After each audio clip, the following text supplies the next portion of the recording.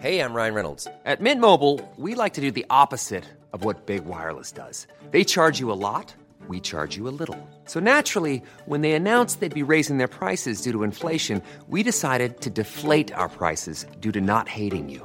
That's right. We're cutting the price of Mint Unlimited from $30 a month to just $15 a month. Give it a try at mintmobile.com/switch. $45 up front for 3 months plus taxes and fees. Promo rate for new customers for limited time. Unlimited more than 40 gigabytes per month. Slows full terms at mintmobile.com. Burrow is a furniture company known for timeless design and thoughtful construction, and free shipping, and that extends to their outdoor collection. Their outdoor furniture is built to withstand the elements, featuring rust-proof stainless steel hardware, weather-ready teak, and quick-dry foam cushions. For Memorial Day, get 15% off your Burrow purchase at burrow.com/acast, and up to 25% off outdoor.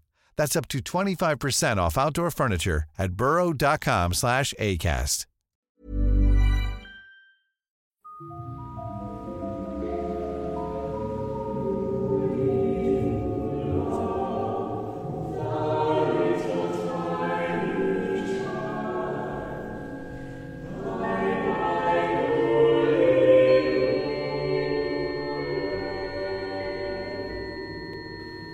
You must know at least one ghost story, stepfather. Everyone knows one. Ah, yes. Yes, indeed. All the time I had been listening to their ghoulish, lurid inventions and their howling and groans, the one thought that had been in my mind, and the only thing I could have said was, "No, no, you have none of you any idea. This is all nonsense, fantasy. It is not like this. Nothing so blood-curdling and becreeped and crude, not so laughable. The truth is quite other and altogether more terrible. Come on, stepfather. Don't be an old spoil-sport. Arthur, do your stuff, stepfather. Surely you're not going to let us down." I stood up, unable to bear it any longer. "I am sorry to disappoint you," I said, "but I have no story to tell," and went quickly from the room and from the house. Wow. I'm scared already. Good, isn't it? It's good stuff.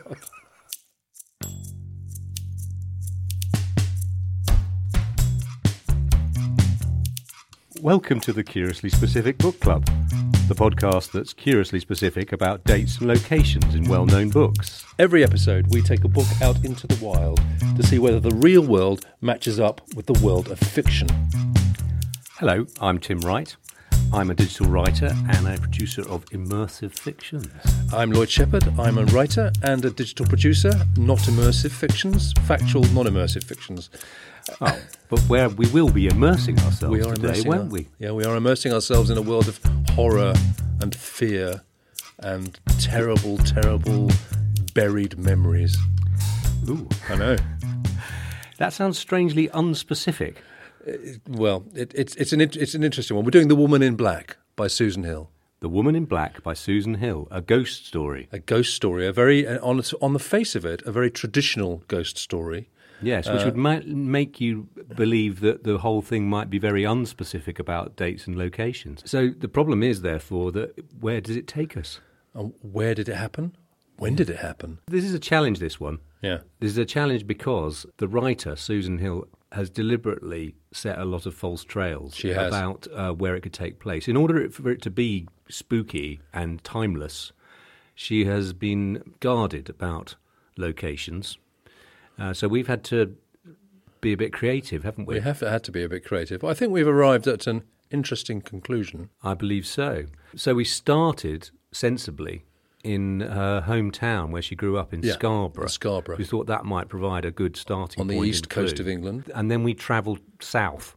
We travelled south from there, and we're looking for a town called... Criffin Gifford. Criffin Gifford is the name of the town. The market town. A market town. Where Arthur Kipps, a solicitor, is sent to deal with the will and estate of a... Mrs. Drablow. Mrs. Drablow. Of Eelmarsh House. Yes. So he has to come up from London to a strange and empty place somewhere on the east coast where there's a lone house almost out at sea along a causeway. Which you can only access at low tide. So he has to take a train to Criffin Gifford and then a pony and trap out to the house. Out to the house. So we've got two areas we're going to explore in this podcast. We're going to do Yorkshire, Well, we're going to start at Scarborough on the east coast, and then we're going to work our way south to South Yorkshire, near Hull, actually, sort of just above Hull. Yeah. And then we're going to go over the Humber and into Lincolnshire.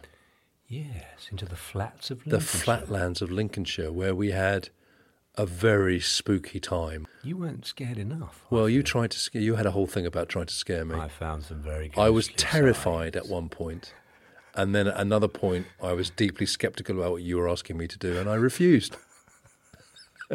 Well, with that little teaser, more of which anon. Excellent. Well, let's get going. Let's go to Scarborough. Not so scary there. No, it's not scary. Children accept the status quo. You live in the place, and that's how it is. But I think I knew then that being born and raised in Scarborough on the Yorkshire coast was special and would form me as a writer.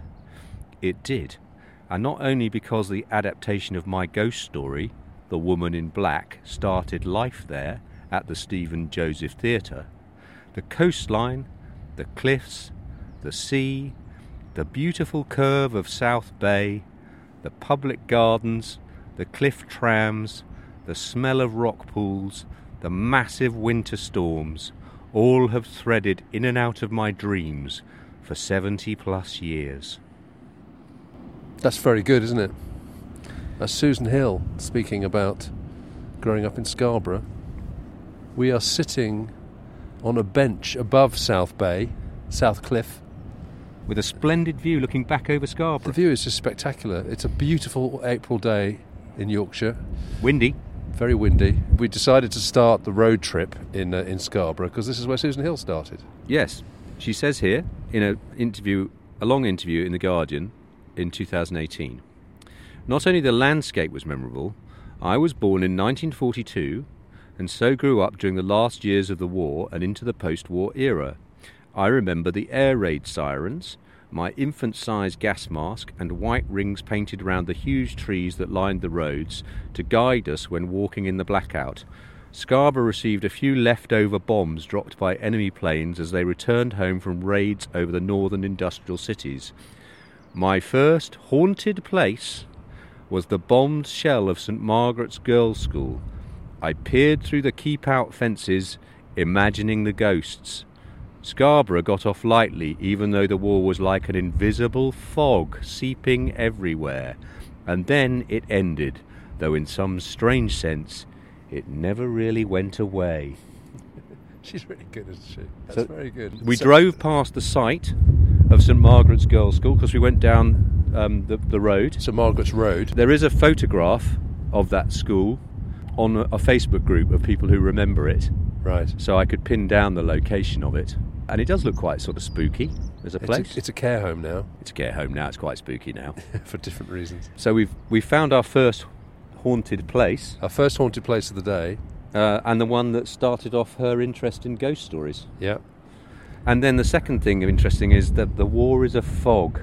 Yeah. There's a lot of fog in this book. A lot of fog. A lot of they call them frets. Yeah, sea frets, and there's fog in London. Yeah. So the fog's a big theme. Yeah. Now I'm quite interested in the fact that the fog is the war that's never talked about. No. Because there's not one mention in this book of the war. Of any war. No. It's good to come to Scarborough. It says here it's a place of faded gentility at one end, poverty, especially among fishing families, at the other. The old ladies, so many spinsters accompanying their elderly parents on slow walks along the esplanade, and the retired wool merchants from the West Riding lived respectively either in a poverty that kept up appearances at all costs, or in great wealth on the South Cliff, where we are. There were far more of the former, of course, and they, all along with survivors from the First World War, the generals, majors, lieutenant colonels, sat out their days on benches, which we were on, or in bath chairs, looking at the North Sea. They lodged first in my mind, later in my early books. So I also think a similarity with Dave Trifford's is that business of the men having been at war not wanting to talk about it or really linger on its memory at all because they're so traumatised, and there's lots of stiff upper lip and I mustn't talk about my emotions. Yeah. And it seems to me that maybe that she grew up in Scarborough with a lot of those people around her. Yeah. And that the narrator of this book is a man like that. He doesn't talk about this trauma for many, many years. No. In the book. And the trauma of the book, what happens to him in the book. He doesn't talk to his family about it, and when he starts to talk about it, he has to write it down and seal it up and say, I've said it, but I've not actually spoken about it. I put it away now, yes. Suppress it. If he lifts the lid on his emotions at all, it's going to just spill out and be not controllable. Yeah. And that's all coming out of Scarborough. And her childhood. Yeah.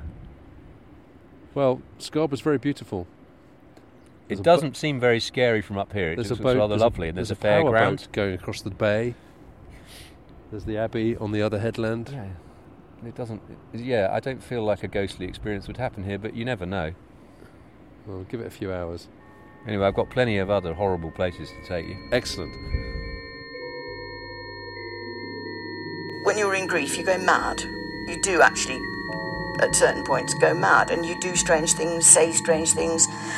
And I wrote down, as far as I could, all those things. And people wrote and said, I'm just so glad you did that, because I thought it was only me.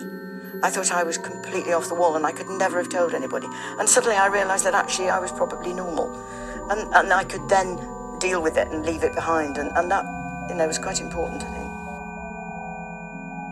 So, Susan Hill, born 1942. Mm-hmm. She lived in Scarborough till, I think, about her teens or something like that, or maybe a little bit earlier. And then her dad got a job in Coventry. So she lived in Coventry, actually. That's kind of strange, kind of, from the coast to deep inland. Yeah. And then she got a university place in London, and immediately was writing novels. Really? Yeah. And very successfully, almost immediately. The first sort of tragedy in her life, actually, was that she was engaged to the organist of Coventry Cathedral. Oh, really?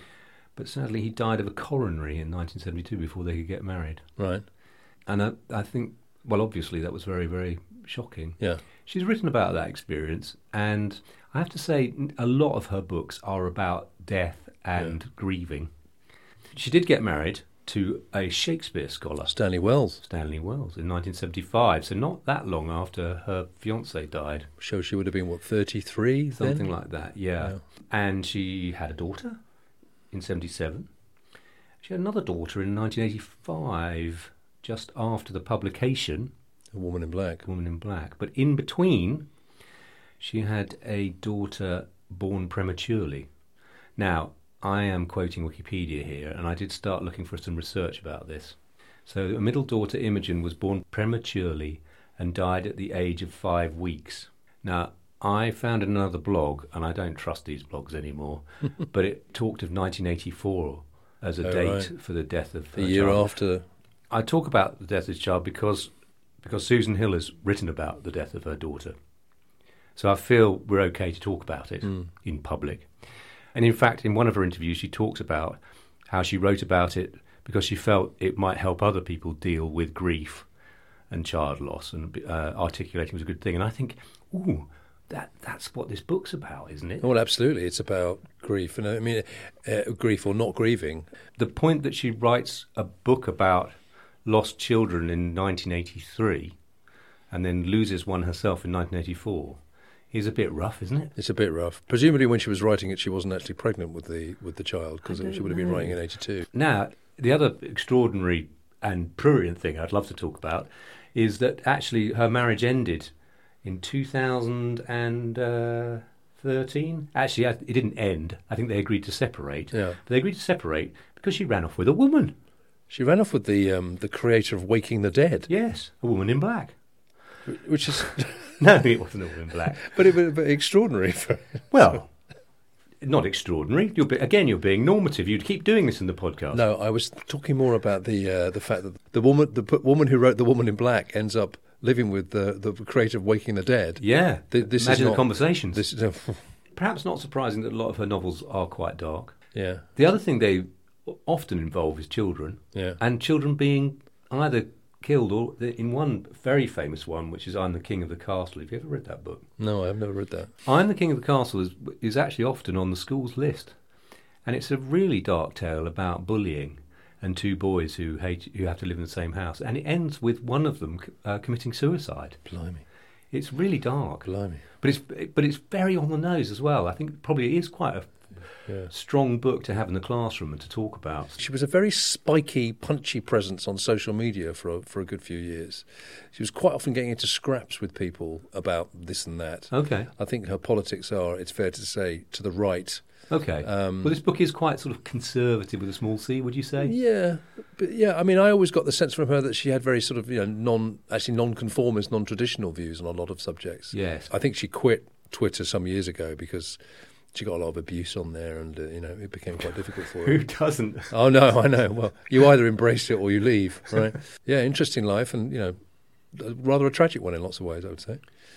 Yes, which explains to me why there is a background hum of sadness in this book. There is a real... That's a very good way of describing it. There is a sadness to it, isn't there? Yeah. As well as a really quite upsetting horror, but there is a deep sadness there. Yeah. Anyway, let's try and find Kristen Gifford. Via Driffield. First candidate. In South Yorkshire.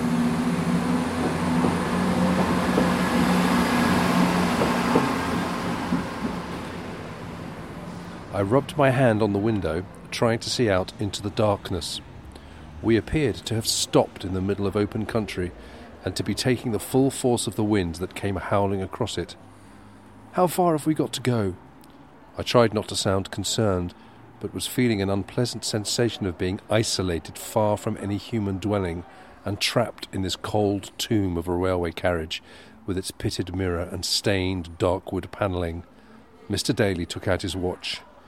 12 miles. We're held up for the down train at Gapermouth Tunnel. The hill it runs through is the last bit of high ground for miles. You've come to the flatlands, Mr. Kipps. That was my Mr. Daly impression. No, stunned. I understood a bit stunned. How you can have a go at me about my Kentish accent in Ridley Walker and then go do what you just did? Well, I thought it was all right. It's a far-flung part of the world. We don't get many visitors. I suppose because there is nothing much to see. It all depends what you mean by nothing. There's the drowned churches and the swallowed-up village. He chuckled. Those are particularly fine examples of nothing to see. And we've a good wild ruin of an abbey with a handsome graveyard. You can get to it at low tide. It's all according to what takes your fancy. You know what I sound like? I sound like Daphne and Fraser. You do a bit. That's not a good thing to sound like. Do you know what? The more you do it, the more I'm finding it good. So we are trying to find the place that he's taking the train to in The Woman in Black, or at least a candidate. Kristen Gifford, which is described as a market town. And obviously they go through a tunnel, so they're coming from the highland Gape-mouth to tunnel. the lowland, the Gape-mouth tunnel. You've brought me to an interesting place in the East Riding of Yorkshire. Yes. Driffield. Yes. We're sitting in Driffield Station, which is on the line from Sheffield all the way up to Scarborough. The train heads east from Sheffield through Driffield. Sheffield to Driffield, makes sense. And then turns north and goes all the way up the coast to Scarborough. Yeah, I'm thinking that as a young girl, Susan might have taken this train.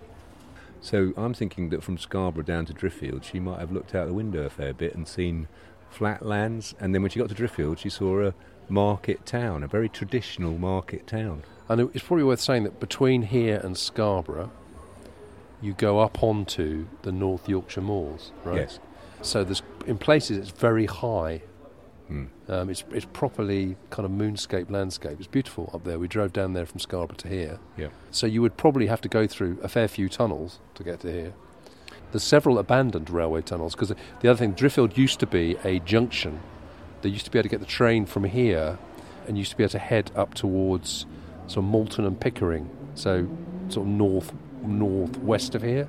Right. Up into the moors. See, you're liking this trip more and more the more we talk about trains, aren't you? Well, the trains seem to me to be a key component of of understanding the mechanics of this novel.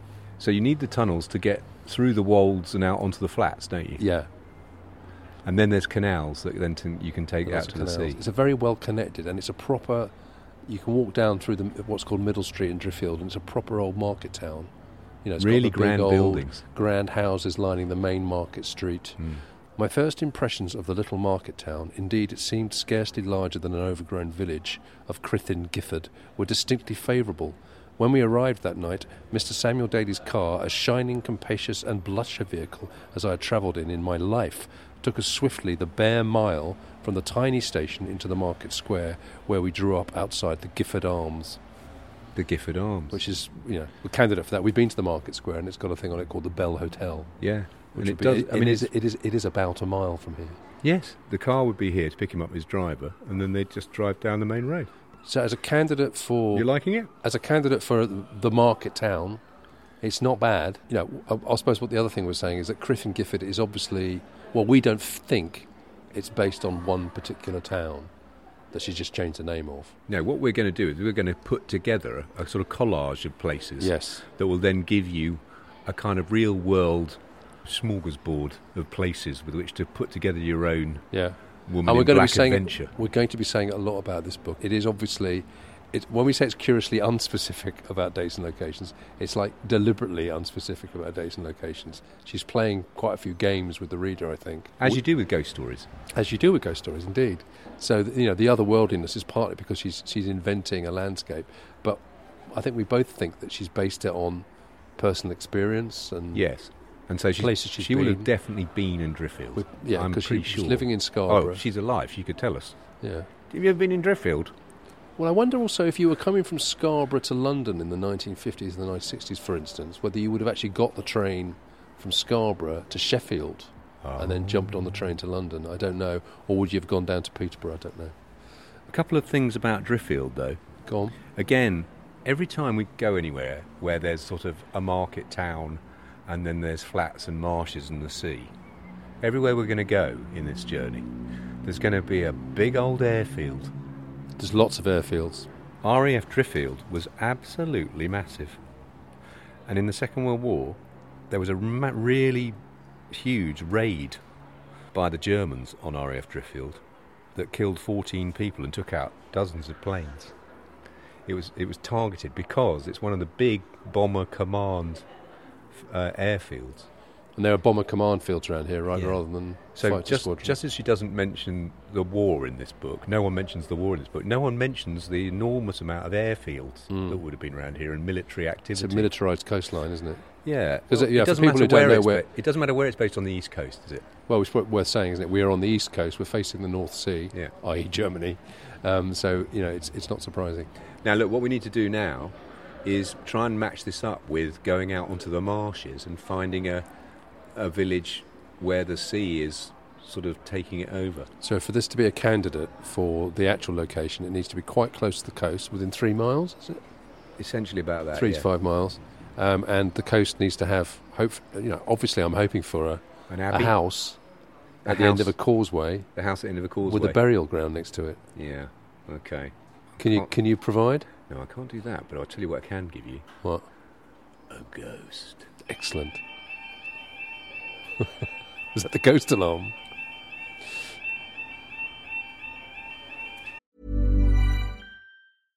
Hey, I'm Ryan Reynolds. At Mint Mobile, we like to do the opposite of what Big Wireless does. They charge you a lot, we charge you a little. So naturally, when they announced they'd be raising their prices due to inflation, we decided to deflate our prices due to not hating you. That's right. We're cutting the price of Mint Unlimited from $30 a month to just $15 a month. Give it a try at mintmobile.com/switch. $45 up front for 3 months plus taxes and fees. Promo rate for new customers for limited time. Unlimited more than 40 gigabytes per month. Slows full terms at mintmobile.com.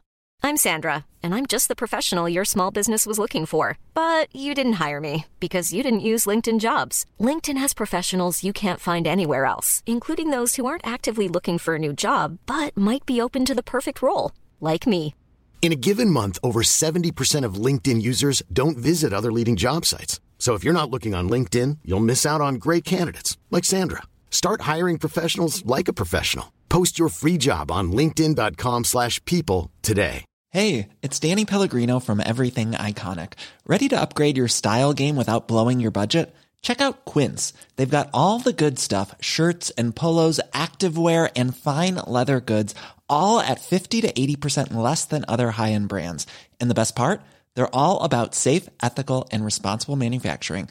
Get that luxury vibe without the luxury price tag. Hit up quince.com/upgrade for free shipping and 365-day returns on your next order. That's quince.com/upgrade. Burrow is a furniture company known for timeless design and thoughtful construction, and free shipping, and that extends to their outdoor collection.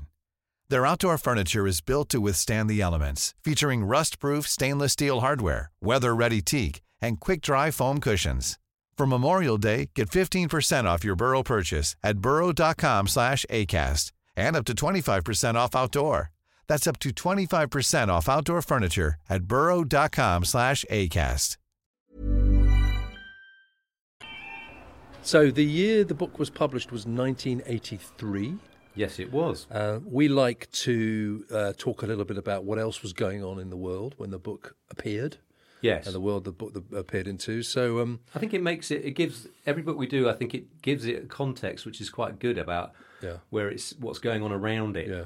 I think it's fair to say there's nothing quite like this book and the stuff that I've found. What, in terms of horror and thrillers and ghosts? Well, there is one. There is one I've just mentioned. Well, there is Thriller, which hit number one in 1983. Karen Carpenter died in 1983. Now you're making me sad. The Who split up, brackets, for the first time. Yeah, now you're making me happy. A slightly weird one, which I didn't realise. I've only discovered this when I was doing research. Jim Gordon, the drummer for Derek and the Dominos, killed his mother in 1983. You picked some really weird things to remember. In a schizophrenic episode. And he's still incarcerated at California Medical Facility. Did you know that? No, I did not know that. No. Mick Jones was fired from The Clash. You're very rock-centric. Well, here's one that isn't rock-centric. So this is very Chekhovian, this one. Yeah. Marvin Gaye bought his father a Christmas present, an unlicensed pistol. Oh, no. Yeah. Okay. That's not so good. We know where that ended up.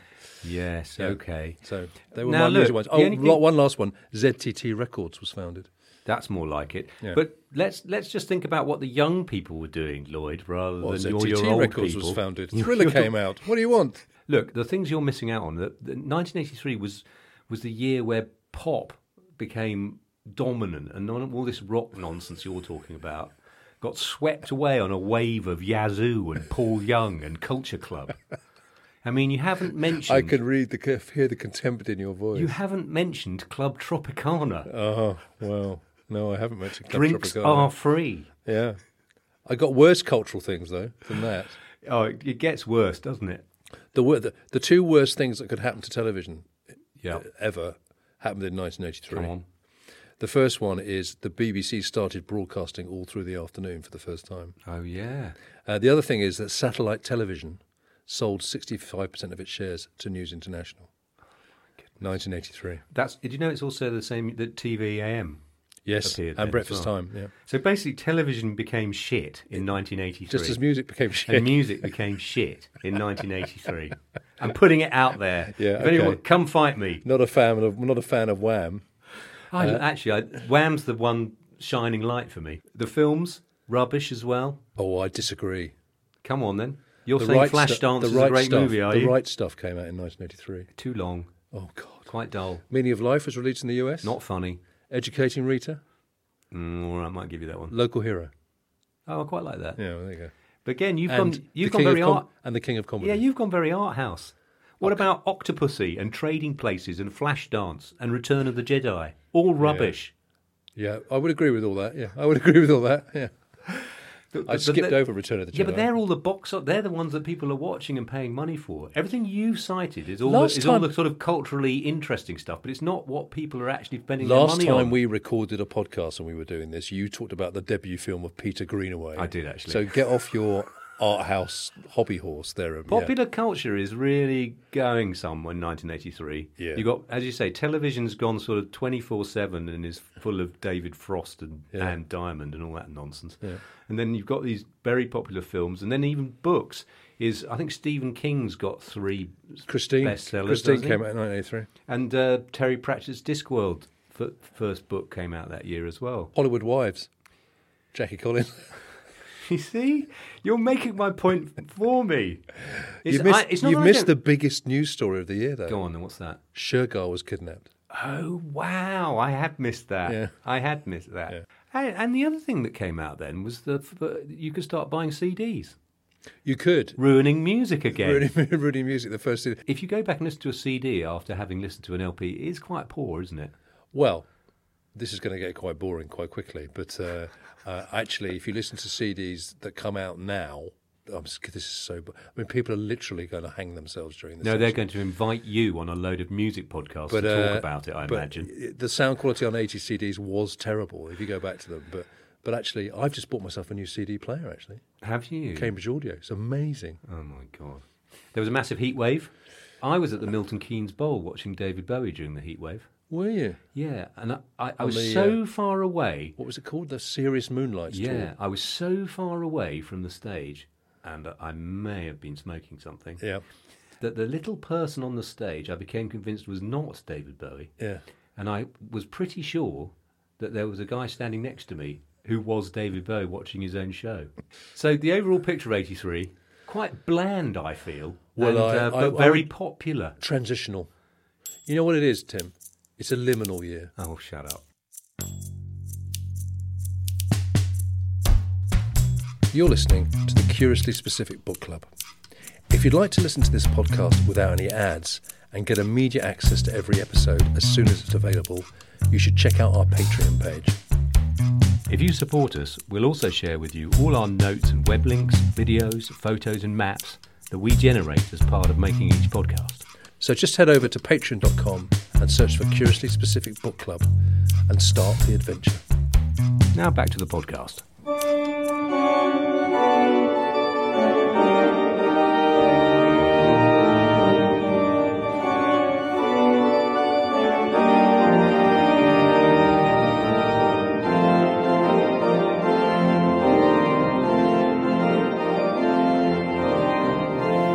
We caught the tread of dancing feet.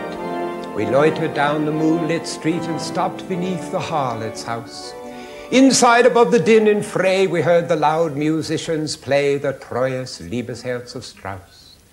Like strange, mechanical grotesques, making fantastic arabesques, the shadows raced across the blind. We watched the ghostly dancers spin to sound of horn and violin, like black leaves wheeling in the wind. Like wire-pulled automatons, slim silhouetted skeletons went sidling through the slow quadrille, then took each other by the hand and danced a stately saraband. Their laughter echoed thin and shrill. Sometimes a clockwork puppet pressed a phantom lover to her breast. Sometimes they seemed to try and sing. Sometimes a horrible marionette came out and smoked its cigarette upon the steps like a live thing. Then turning to my love, I said, the dead are dancing with the dead. The dust is whirling with the dust. But she heard the violin and left my side and entered in. But at that moment, I saw that we had reached the church, which was approached through a wrought iron gate between two overhanging yew trees, and situated at the end of a particularly long, very straight path, and on either side, and away to the right, stood the gravestones. But to the left there were some buildings which I took to be the church hall, and the one nearer to the church, the school, with a bell set high up in the wall, and from within it the sound of children's voices. Now you're looking a little bit nervous here, mate. I'm feeling very uncomfortable. Why? This is we're in the graveyard of a church called All Saints in Skipsea. Skipsea. The church is very old, 1196. Yeah, there are gravestones lying all over the place, like there's been some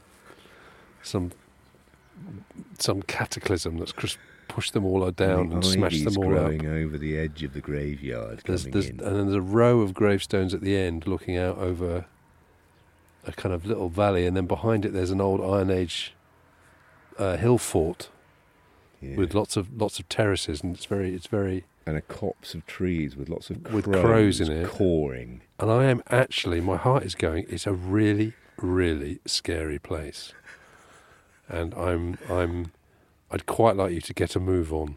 Well, let me tell you, because I don't really want to be here for very long. Let me tell you a tale about this place. Oh God. I have found on Julian Cope's very good modern antiquarian website. Right, okay. But this article is written by Johnny Boy about Skipsea Castle.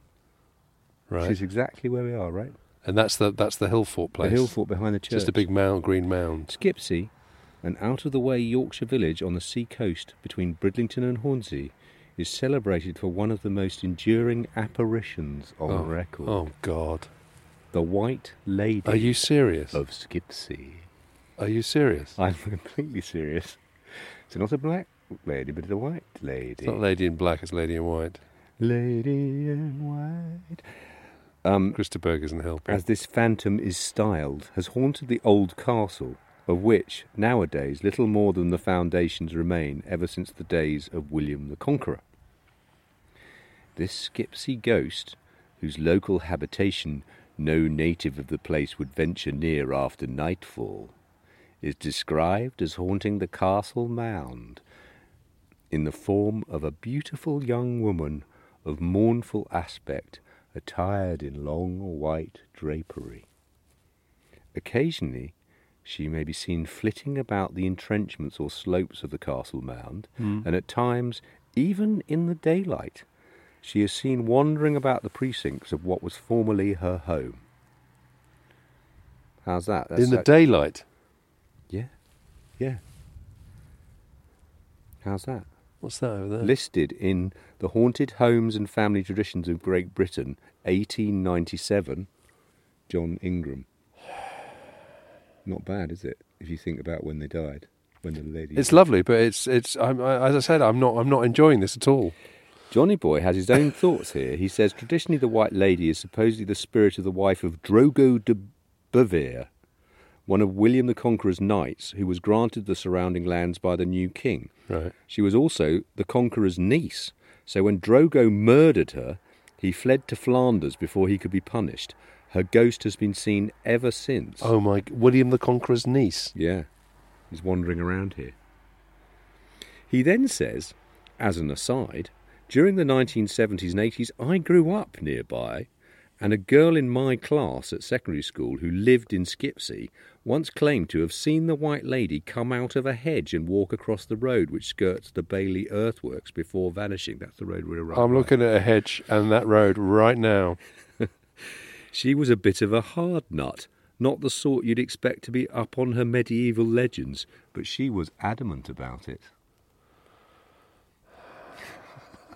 Do you want to talk a bit about the landscape? I would like to talk about Skipsea a bit, yes please.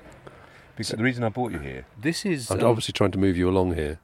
Yeah, I know. And you are obviously taking your time. I know. Here's an article You absolute rotter.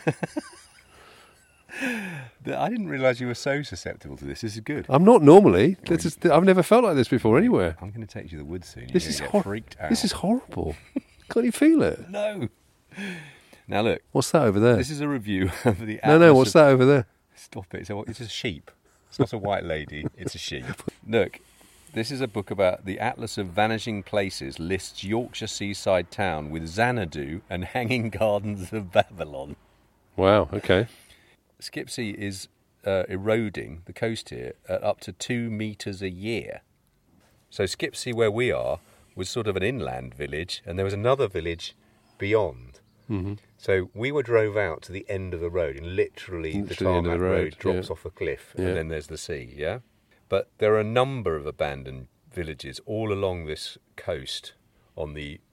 Where are we? We're on East Riding. East Riding. The abandoned villages of East Yorkshire, lost and forgotten in time.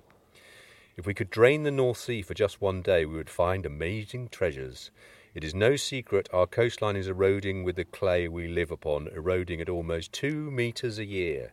East Yorkshire once expanded further into the North Sea, but over the centuries the land has been lost to the waves, and with it settlements both ancient and modern. The North Sea is no doubt harbouring houses, churches, and long-forgotten farmland, keeping the secrets of our ancestors safely hidden.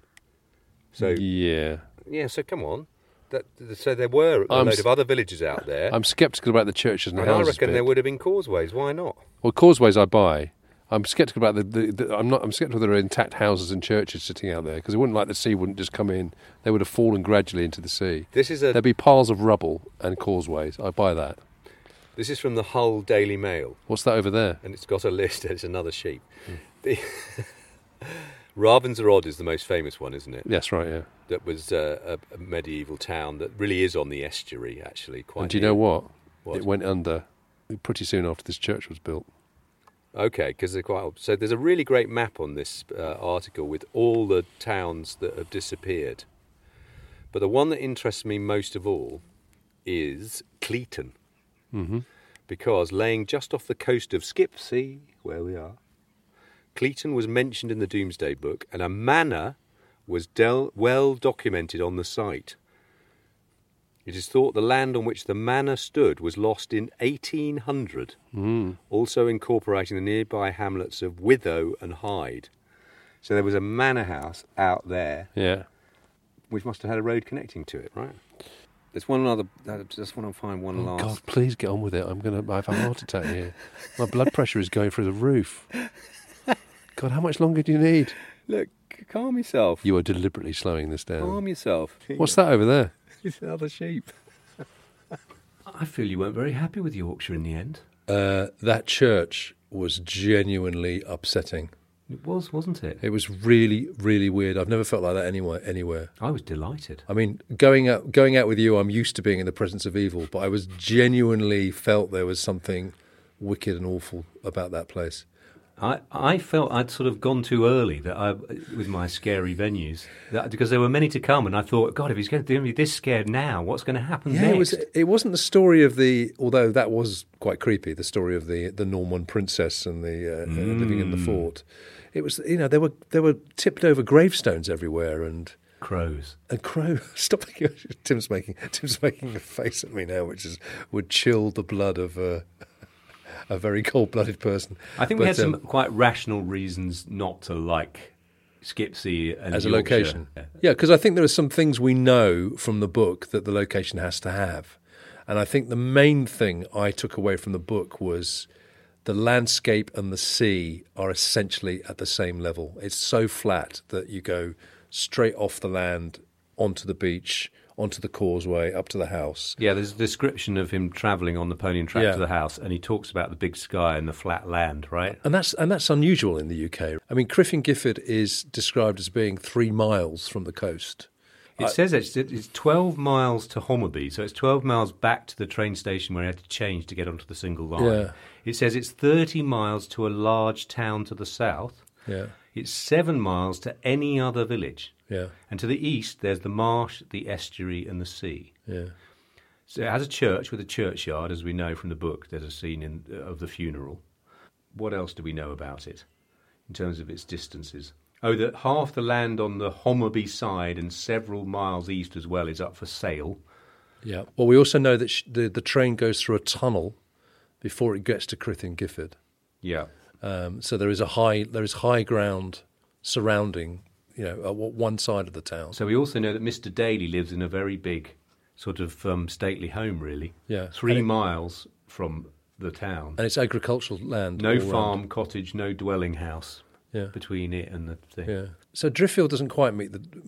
It's not bad, as we said. It's not bad. It's not bad. But Skipsea, the coast isn't right. Yeah. Oh, the other thing that we know is there are frequent references to the estuary. Yes. Half a dozen different references to the estuary. And we couldn't really see the estuary from there. No. I mean, it was north of the Humber.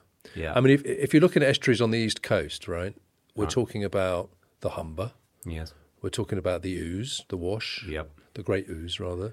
But then you're up into the northeast. You're talking about Tyne and Wear and places like that. Yeah. None of which are flat enough to be this book. No. So you're really looking at that Humber or the Great Ouse, really, isn't it? Yeah. So at this point, I'd have to say I was getting a little bit nervous that you weren't going to find the place. Yeah, I was. But then we headed over the Humber to Lincolnshire. And you took me to. I'd scared you with a white lady. And then I found a woman in black. You found a woman in black, a ghostly presence in the woods of Lincolnshire. In Bradley Woods.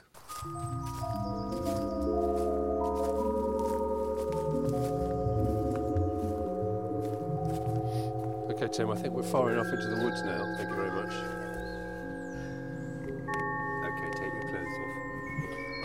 Okay, so this is the next... Where have you brought me, Tim? This is our second spooky spot. After the frankly terrifying All Saints Church in Skipsea, we're now in the county of Lincolnshire, and we're standing in Bradley Wood. So here's an article from Grimsby Telegraph. Okay. Are you bugging out?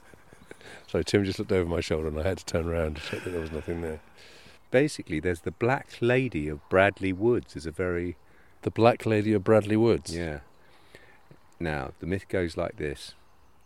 You have to come into the wood and say 3 times, very loudly, Black Lady, I've stolen your baby. Oh, God.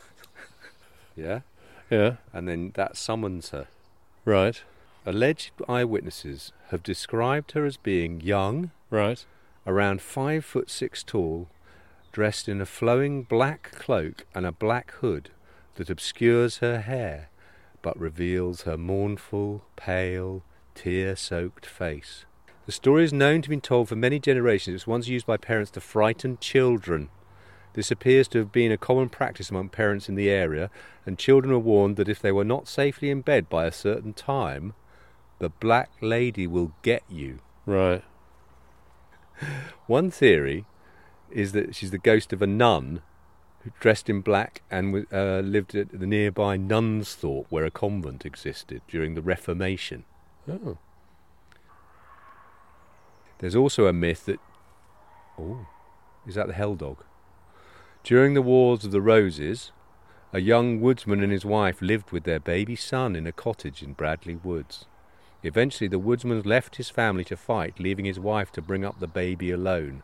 After many months, there was no news of the woodsman. Every day she held her child and walked the edge of the woods, awaiting for the sight of her husband coming home from the wars, till one day the enemy army crossed the Humber and marched through the area. As she was leaving her cottage, the woman was set upon by 3 horsemen, who brutally raped her before snatching the baby boy and riding off, laughing into the woods. Heartbroken and humiliated, she wandered the woods searching in vain for her child and her husband.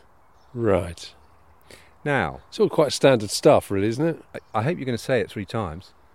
Black Lady, I've stolen your baby. Go on, you say it then. Black Lady, I've stolen your baby. One more.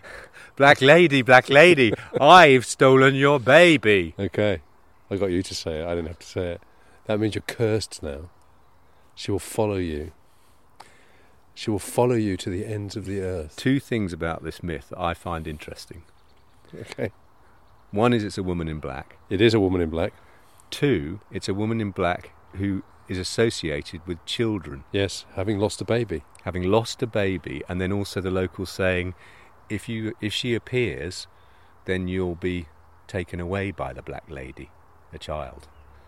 So that's essentially at the bottom of this. Spoiler alert, listener. Yeah. Essentially, that's the curse of the woman in black, isn't it? Is that if she's...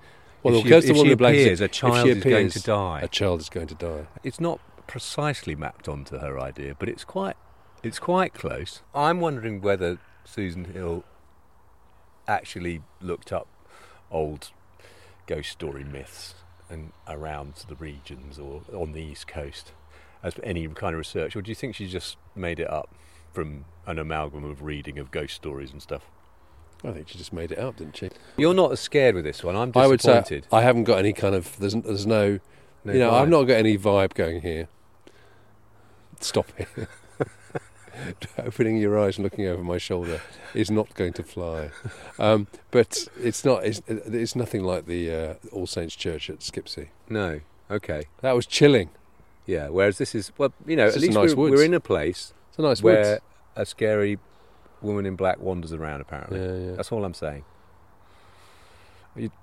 I'm disappointed. Well, you've said said it 3 times now, and she's not appeared. So, well, there's plenty of time for something terrible to happen to me, isn't there? Maybe it can be arranged. We're sharing a hotel room tonight.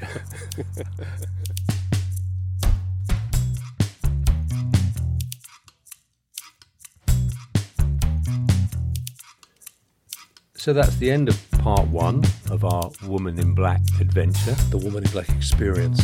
Yes. The immersive Woman in Black experience. Well, you weren't immersed enough about the Woman in Black. I was very disappointed. That was not scary. Okay. Coming after Skipsy, which was scary. Yes. The Woman in Black in the woods was like... Also, the woods were a little bit... It wasn't the kind of woods you'd expect to see a ghost in. You might see other threatening things of... in the backs of cars, but nothing supernatural. Well, things are going to get scarier in part 2. Let me tell you. Oh, really? Things heat up, do they? Yeah. Or cool down. We're going to go off to the coast. Coast of Lincolnshire. Yeah, we're going to go to a place called Donanook. Donanook. Yeah. And then we're going to another outlet, right by the Humber Estuary, a place called Tetney Lock, which is very, very haunted. Is it? Yes. Okay. As you well know. If you subscribe to our Patreon page, you can listen to that right now because it'll be there for you to listen to. That's right. Every part 2 of any podcast is available immediately to people who support us on Patreon. Yeah, so head over there if you want to listen to that now. Otherwise, we'll be back in a week's time with the second part of our Woman in Black adventure. Yeah, I'm going to scare you. Well, as you know, I already know that you did. But so, find out more. Ooh. Hey, it's Danny Pellegrino from Everything Iconic. Ready to upgrade your style game without blowing your budget? Check out Quince. They've got all the good stuff, shirts and polos, activewear, and fine leather goods, all at 50 to 80% less than other high-end brands. And the best part? They're all about safe, ethical, and responsible manufacturing. Get that luxury vibe without the luxury price tag. Hit up quince.com/upgrade for free shipping and 365-day returns on your next order. That's quince.com/upgrade. Even when we're on a budget, we still deserve nice things. Quince is a place to scoop up stunning high-end goods for 50 to 80% less than similar brands. They have buttery soft cashmere sweaters starting at $50, luxurious Italian leather bags, and so much more. Plus, Quince only works with factories that use safe, ethical, and responsible manufacturing. Get the high-end goods you'll love without the high price tag with Quince. Go to quince.com/style for free shipping and 365-day returns.